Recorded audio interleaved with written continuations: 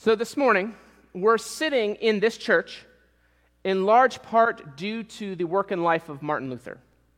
Ironically enough, the statement is actually doubly true because before this was Restoration Community Church or City Reach Church. We're kind of in the midst. It's an awkward phase. We're not sure what our name is right now.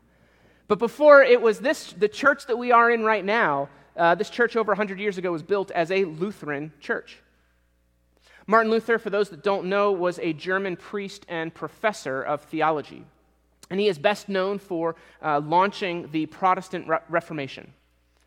Luther was upset at certain elements of corruption that he saw in the Catholic Church. For example, he protested, that's where we get Protestant Reformation from, he protested against the sale of indulgences. Just one example. The indulgences, with enough money, you could go to church, your priest, purchase a pardon for a sin that you had committed or were going to commit. There was a lot of corruption in that, and Luther was like, this is not right. Maybe, might be aware if he nailed 95 Theses, these statements to the Wittenberg door.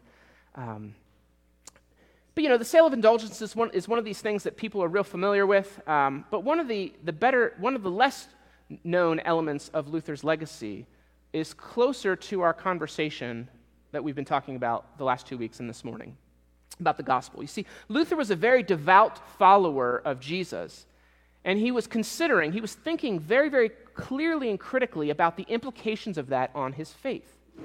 And so as a result of this kind of logical conclusion, he had somewhat of a spiritual crisis. He recognized that no matter how good he tried to be, and no matter how much he tried to avoid sinful activities, he always found that he was falling short. Right? No matter how much he tried to purify his mind, he was always having some kind of sinful thoughts. And so he was worried that he couldn't do enough good stuff in order to earn his place in heaven. Now, in seminary, one of my church history professors described Luther as spending hours every day in prayer, analyzing, agonizing, you could say, over every thought and decision that he had made. And trying to figure out, was that sinful for me to have that thought or to do that action? The priests would kind of get frustrated with him because there'd be these, what they perceived to be mundane items that Luther brought up to them in confession. It's like, oh man, here comes Luther, let's act busy. I don't want to go in confession with him because I'm looking forward to spending my next 2 hours doing something else. Right? But for Luther, who believed that the theology of the day, believed that this unconfessed sin would lead to an eternity in hell, Luther was really just following his belief system to its logical conclusion. So this is his crisis of faith. What am I to do? And one day as he was reading the scriptures, the Lord brought one particular verse to his mind, and it kind of changed everything for him.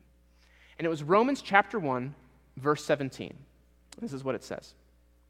For in it the righteousness of God is revealed from faith for faith. For it is written, or as it is written, the righteous shall live by faith. Now for Luther, here it was. Instead of the Christian life being about working really, really hard so that you don't displease God and kind of eke out your way to heaven, right here in the scriptures, Luther is seeing the connection between faith in Jesus and the righteousness of God. What Luther realized in that moment is that his pursuit of Christ was not conditional upon his performance. And he began to see that connection between the lavish grace of God through the gospel of Jesus Christ. You may have heard, by grace alone, through faith alone, in Christ alone. There are these 5 solas that kind of came out of this process for Luther that really set the stage, the theological stage for what followed in the Protestant Reformation. Now, the last 2 weeks, we have been examining, right? The goal has been to enlarge the gospel in our lives. And I use the cross chart, as kind of the foundation for that, right? To showcase that to get that gospel, to get that cross to increase in our lives, we need to increase that top line, which is a growing awareness of God's holiness, and increase, I keep wanting to say increase or elevate, but it's like going down, the bottom line, a growing awareness of our sin. Again, not that we're becoming more sinful, but a growing awareness of our sin. Last week, we saw that we have a tendency to shrink the cross by pretending and performing.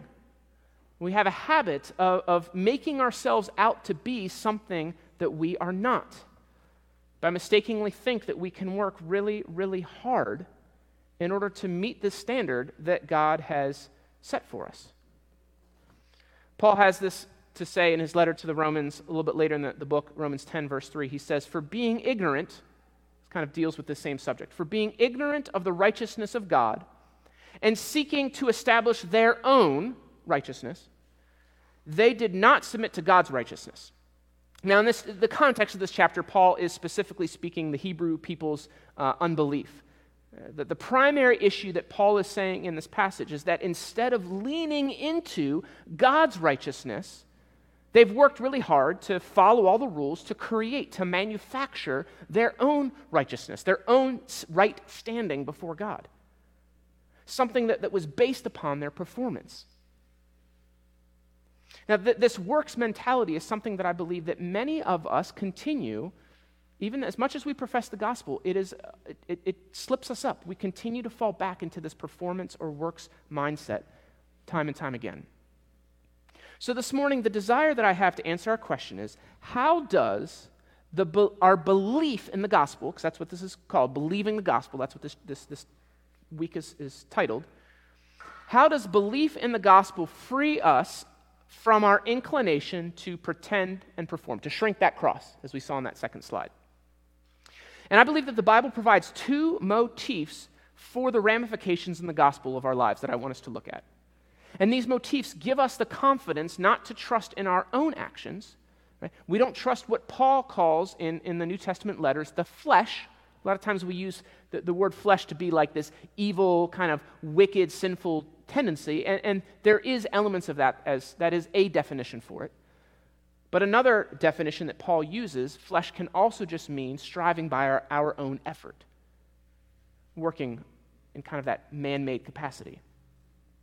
But instead, what these motifs do is encourage us to lean on the gracious work of Jesus Christ and putting our confidence in Him and there instead. So if you have your Bibles, let's open to Philippians chapter 3. It's a little bit of a lengthy passage, but I want to focus on some of the themes that are relevant to what we're talking about this morning. And, I'd encourage you kind of, once we seem to be wrapping that up, don't close your Bible or keep your finger at that page, because we're going to flip back a few pages to Galatians a little bit later. So Philippians chapter 3, verses 1 through 11.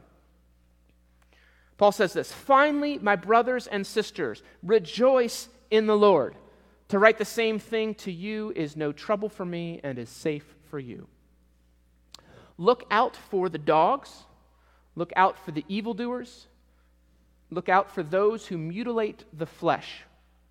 For we are the circumcision who worship by the Spirit of God and glory in Christ Jesus and put no confidence in the flesh." Okay, let me pause here for a moment and try to explain. Now, I can't go into all the details. There's definitely, seemingly, some name-calling that's going on here from Paul, calling these what are called the Judaizers, these very staunchly Jewish Christian figures who were advocating for circumcision. He calls them dogs here. But what's at play here specifically in the first three verses is that Paul is using circumcision, this outward mark of inclusion, into God's people, as a symbol of the confidence of the flesh.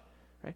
I am circumcised, so therefore, because this marker is on my body, I am in good standing with God. That's kind of what he's pushing up against. And Paul says, nope, that's not how it works. He says, in fact, relying on that outward marker, if that's what you're doing, if you are relying on circumcision to be that thing that puts you in good standing with God, in essence, what you've been doing is you've just been mutilating yourself. It's worthless. That's not what it's for. Now let's continue, picking up at verse 4, where he uses his own accolades to showcase what could be presented as worth in God's economy. He says in verse 4, "Though I myself have reason for confidence in the flesh also, if anyone else thinks he has reason for confidence in the flesh, I have more." And he lists all this stuff. "Circumcised on the 8th day of the people of Israel, of the tribe of Benjamin, a Hebrew of Hebrews. As to the law, a Pharisee. Now, I know Pharisees get really bad raps in the New Testament with Jesus. They were fierce opponents, but Pharisees in that day and age are like the modern-day evangelical in terms of they were like the moral majority, the folks who were living according to the things that they professed, if you will. So he's using it in a good term here. As to zeal, a persecutor of the church. As to righteousness under the law, blameless. But whatever gain I had, I counted as loss for the sake of Christ. So here, let's pause here real quick again. Paul says that whatever those merits, whatever those activities seem to provide, they are nothing compared to what he has received in Jesus Christ. In fact, the very next verse that we're going to get to in a moment, he calls these same acts of righteousness rubbish, a word that is closer in proximity to dung or human excrement. When I preached about this a few years ago, I used a little bit of an expletive to, you can probably guess what that expletive is. I won't use it this morning, but that's what Paul is saying in this. That's what he's comparing it to. But as I continue, pay attention to what replaces his hard work. So verse 8, indeed, I count everything as loss because of the surpassing worth of knowing Christ Jesus my Lord.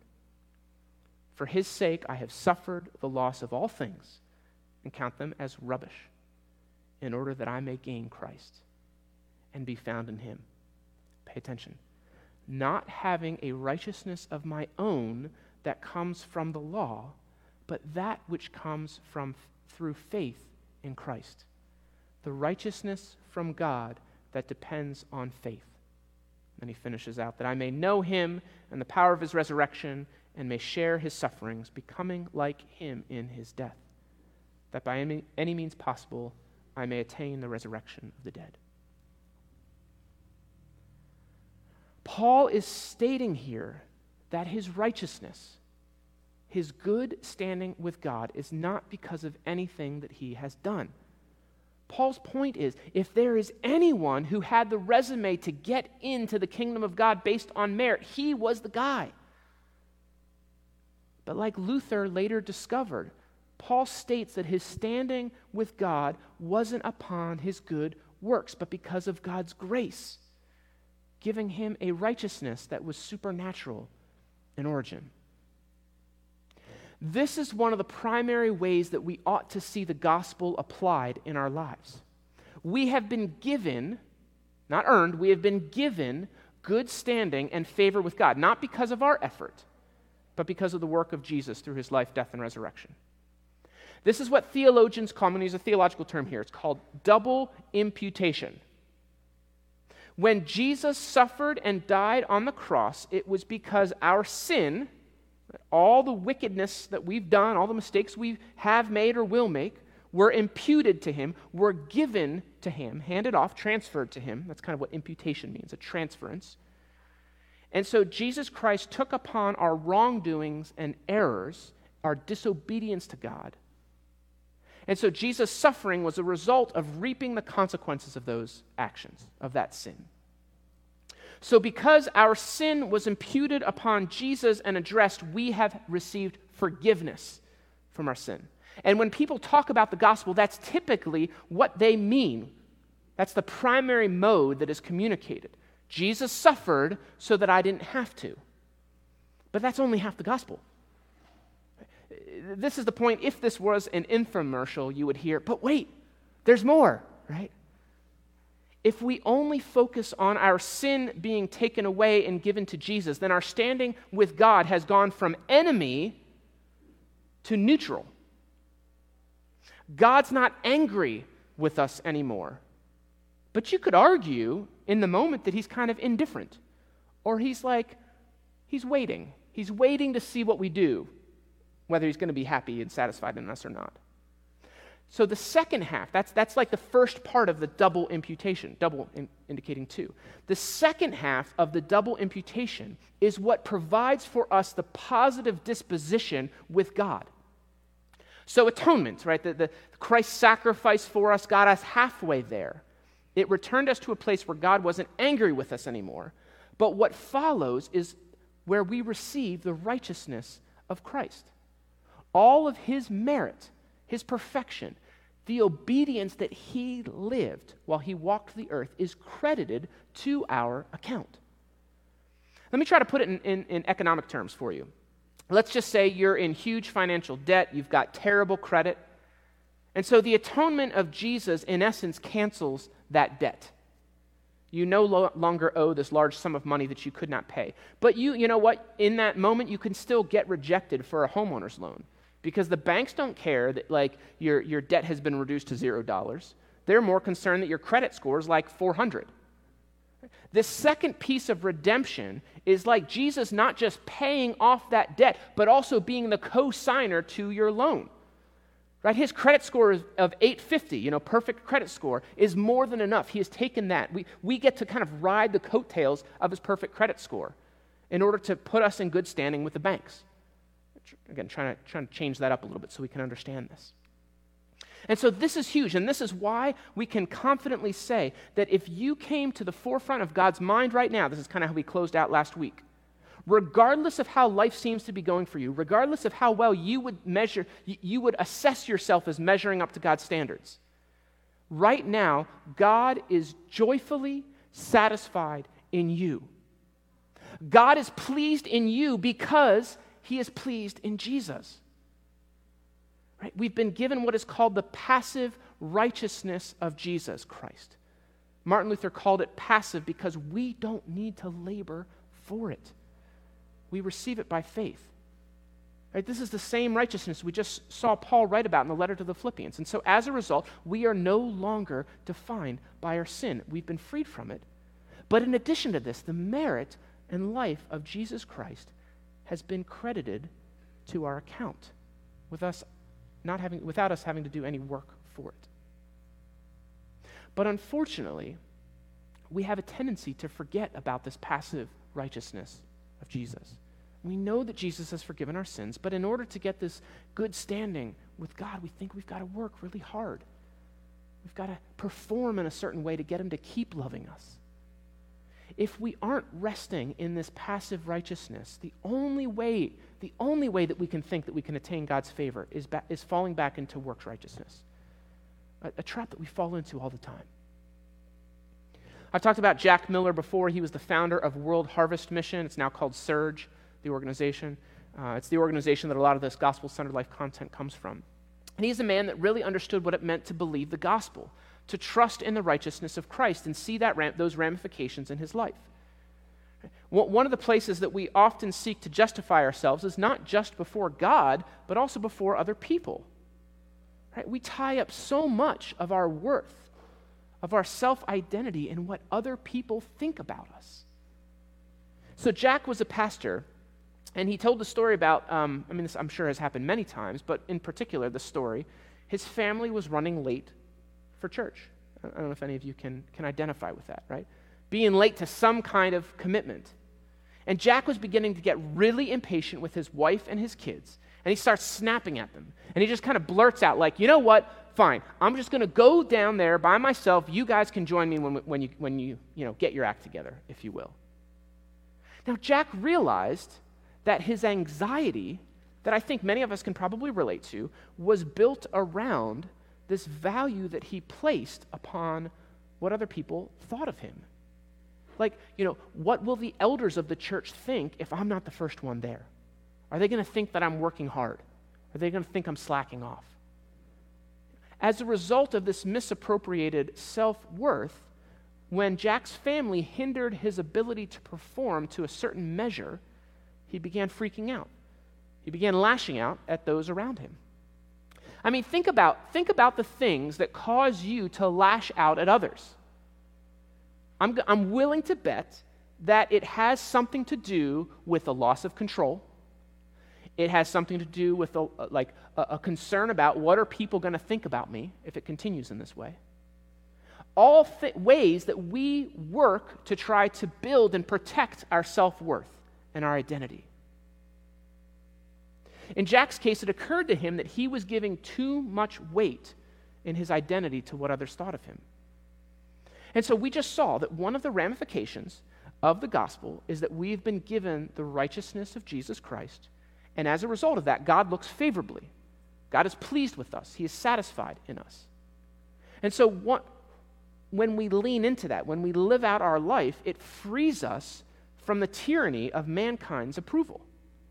Now, that doesn't mean that we should just be a jerk, be like, I don't care what you think about me, God loves me. But if I have God's favor, I'm far less inclined to fret about what other people think about me, because they don't dictate who I am. They don't tell me who I am. God's the one who has solidified my identity. If God, the creator of the universe, the lover of my soul, approves of me, loves me, and I am rooted in that love, then I'm not going to completely upend my life when I feel like others might not be treating me the same way or feeling the same way about me. That's just one example of that. The passive righteousness of Jesus Christ gives us good standing with God and can give us confidence of our self-worth when we interact with others. Jesus knew each of us when he died on the cross, an act of love. If Jesus Christ was willing to go to those lengths out of love for us, that should be the primary understanding of our love. If Jesus says, you are worthwhile because I say you're worthwhile, far be it from us to let anyone else tell us differently. Now, I know that's a little abstract, and I hope that the second motif, the example the Bible gives, is a little bit more concrete. The Bible tells us that because of Christ's redemptive work, we have been adopted into his family. And there's a number of passages that speak to this in Scripture, but I want to, let's go to one in Galatians. So if you still have that Bible open, we're going to look at Galatians 4, verses 4 through 7. So you should just be able to flip back a couple pages. But when the fullness of time had come, I'm picking up at chapter 4, verse 4, God sent forth his Son, born of a woman, born under the law, to redeem those who were under the law, so that we might receive adoption as sons. And because you are sons, God has sent the Spirit of his Son into our hearts, crying, Abba, Father. You are no longer a slave, but a son. And if a son, an heir through God. So verse 4 and 5 say what we've already looked at, that Jesus Christ lived under the law, lived this perfect life in order to redeem us, free us from the burden of the law. But then it continues so that we might be adopted. And verses 6 and 7 spell this out a little bit more. That we've been moved from this lowly position of servant, you could argue enemy of God, to being written into God's will. God provides his Holy Spirit to cry out in affection for our Heavenly Father, Abba, right? The same endearing word that Jesus is using of his Heavenly Father when he's praying in the Garden of Gethsemane. We've been brought near into the family of God. And so if we are children and heirs, that means that comes with the full privileges and benefits of what it means to be the family of God. Now, growing up, I saw this profound example of this in my family. So when I was a kid, we would go, every Thanksgiving, we would go up to my uncle's place in Utica, New York for Thanksgiving. And I enjoyed his visits because we didn't see his family too often, but his son, my cousin Billy, was a few years older than me. And so I played a lot of video games, and because he was older, he was always better than me. So I loved going with him so he could teach me how to play these things. And I remember sitting in his basement playing like Contra, and he taught me like the code. If you don't know what that is, you should Google it because it's classic video game lore, right? The code. And it wasn't until many years later, I had all of these great times with my uncle's family, and it wasn't until many years later that my mom shared the dynamic of her brother's family, that when my Uncle John had married my Aunt Chris, Billy was actually my uncle's stepson from a previous marriage. But Billy's father had basically abandoned the family and seemingly wanted nothing to do with them.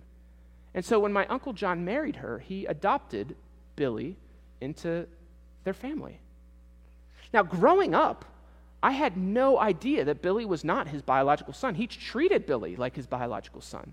He loved him deeply. He cared for his needs. It didn't matter what Billy's birth certificate said. Uncle John was his dad. And Billy got to reap the benefits of that relationship. Now, I'm sure some of you can relate. There are many of you in this room or listening online who have had experiences of broken family systems. Maybe you've lost one or both of your parents. Maybe it's a relationship that they're still alive, but it's like a toxic relationship. Maybe you've been alienated from them. It doesn't matter what it says on your birth certificate. If you felt rejection of a human father or a mother, you have a dad in heaven who adores you, who has adopted you into his family. We've been adopted. We're sons and daughters of God, and that comes with certain rights and privileges. If you come Tuesday night, we're going to explore this a little bit more, and one of the self-assessments that we use is they call it orphan versus children. Are you right now living like a spiritual orphan or a spiritual son or daughter of God? Because an orphan doesn't have anyone fighting for them. They're on their own. If they're going to get by, it's only by the sweat of their brows. We call God Father, but we're often living like we're spiritually and emotionally orphaned. Here's a few descriptions of what it might look like to live like a spiritual orphan. See if any of them relate. You're anxious about friends, money, school, grades, etc. You have a need to look good, a need to be right, lacking confidence. Solution to failure is to try harder. You tend to compare yourselves with others. You need to be in control of situations. You tend to be motivated by obligation and duty, not love. When we forget that we have been adopted by God, it's easy to fall into any of these categories. Being a spiritual orphan, we feel that full weight of responsibility on our own backs in order to pull ourselves up from the bootstraps of life.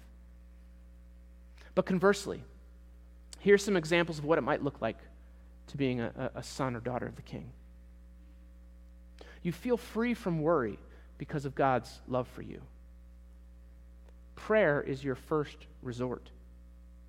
You're content in your relationships because you feel accepted by God. You have a freedom from making a name for yourself. You're able to take risks, even fail. That is huge. Are you able to handle failure? God truly satisfies your soul. This image has been circulating on Facebook lately, and I think it highlights the different perspective. Now, when they use religion here, they're referring, I think, to these like man-made, kept routines that we think earns God's favor, right? Religion, the way many of us live. I messed up. My dad is going to kill me. But the gospel says, I messed up. I need to call my dad. Is that where we're going to when we feel that pinch of life? The reality of the gospel is that we have an advocate on our behalf who loves us and works for our good. One of the biggest applications of this whole way of thinking is that I think it gives us the security to be vulnerable with ourselves. We can take risks, we can fail, we can laugh at ourselves when we make mistakes. We can give ourselves grace and extend that grace to others. Because if God has a passionate love for me through Jesus Christ, then I can rest in the security of that love and not be controlled by what others think of me. Last example, and then we'll close up. We see this progression, this honesty in the life of Paul. It's almost like you can track his faith growing, right? Because Paul wasn't like God saved him and then all of a sudden he's this perfect Christian. There's process, there's growth, there's sanctification that took place in his life, and you can almost see this growing in the scriptures as he rests more and more in God's satisfaction for him, freeing him to be honest and forthcoming with others. So 1 Corinthians, which might have been the earliest of the New Testament documents, listen to how Paul defines himself. He's describing how Jesus appeared to him on the road to Damascus. He says this, chapter 15, verse 9, "For I am the least of the apostles, unworthy to be called an apostle because I persecuted the church of God." Paul labels or ranks himself as the lowest of the apostles and gives this rationale because that he had, persecuted the church. Now let's fast forward a few years. Paul writes a letter to the church at Ephesus. Ephesians 3, verse 8, he says, "To me, though I am the very least, not of the apostles, of all the saints, grace was given to me to preach to the Gentiles." He went from the least of the apostles, right, the leaders of the church, to now the least of the saints, the bottom of the barrel when it comes to all believers. He's identifying himself as. And then in 1 Timothy chapter 1, verse 15, he says this, "The saying is trustworthy and deserving of full acceptance, that Christ Jesus came in the world to save sinners, of whom I am the foremost." Paul's now labeling himself as the chief among sinners. Again, not that he's getting worse or he's, being more and more sinful, but he's recognizing He is in such solid standing with God's attitude towards him that he can be fully open and honest about all of his flaws, all his blemishes. Paul took heart to heart Jesus' teaching that God opposes the proud and gives grace to the humble. When you are secure in the love of God, because you are believing and applying that gospel in your lives, you can take a bold-faced look at your flaws, and you can be brutally honest with your standing. You don't have to fight. You don't have to claw your way to attain a certain rank or title. When we know that we have the righteousness of Jesus Christ and that we've been adopted into God's family, it squelches our need to pretend that we are something that we are not. We already have God's favor in Christ. We don't need to labor. We don't need to earn it. And so my hope would be that the result of this would be praise. I want us to learn to live in this freedom, because that's what it is. God has freed us. But once we're there, I hope that our posture naturally turns to one of praise. Right? Hallelujah to Jesus Christ, who's freed me from sin, who's freed me from my need to be right, who's freed me from my need to control my own destiny, to fight tooth and nail for my status. Right? The good news of the gospel is not that God makes much of us, but that God frees us to make much of Jesus. Friends, when you feel those orphan-like tugs coming, when we feel that no one's out there looking out for you, you got to do it yourself, I want to encourage you to reject them and instead believe the gospel. Remember the love of Jesus, which was displayed through his sacrifice on your behalf. Remember that God is fully satisfied in us. The law no longer gives us any worth before God because we already have his full worth. Now, we're going to look at the place of good works. That's what we're going to talk about next week. What are the place of good works in our life in light of what Christ has done on our behalf? But for now, I want you to experience the freedom from striving as you rest in the goodness of God and have confidence that he's on your side. Let's pray. God, may we just take a breath right now and know that you love us, know that you are pleased in us. And all those times that we tend to kind of just revert back to that American dream theology that by good, hard work we make something of ourselves. May we just stop and reject that, repent of it, if you will, and believe once again, anew, the confidence that we have in your righteousness that you have given us, not made by man, but with supernatural origin. Give us this rest this week. In Christ's name, amen.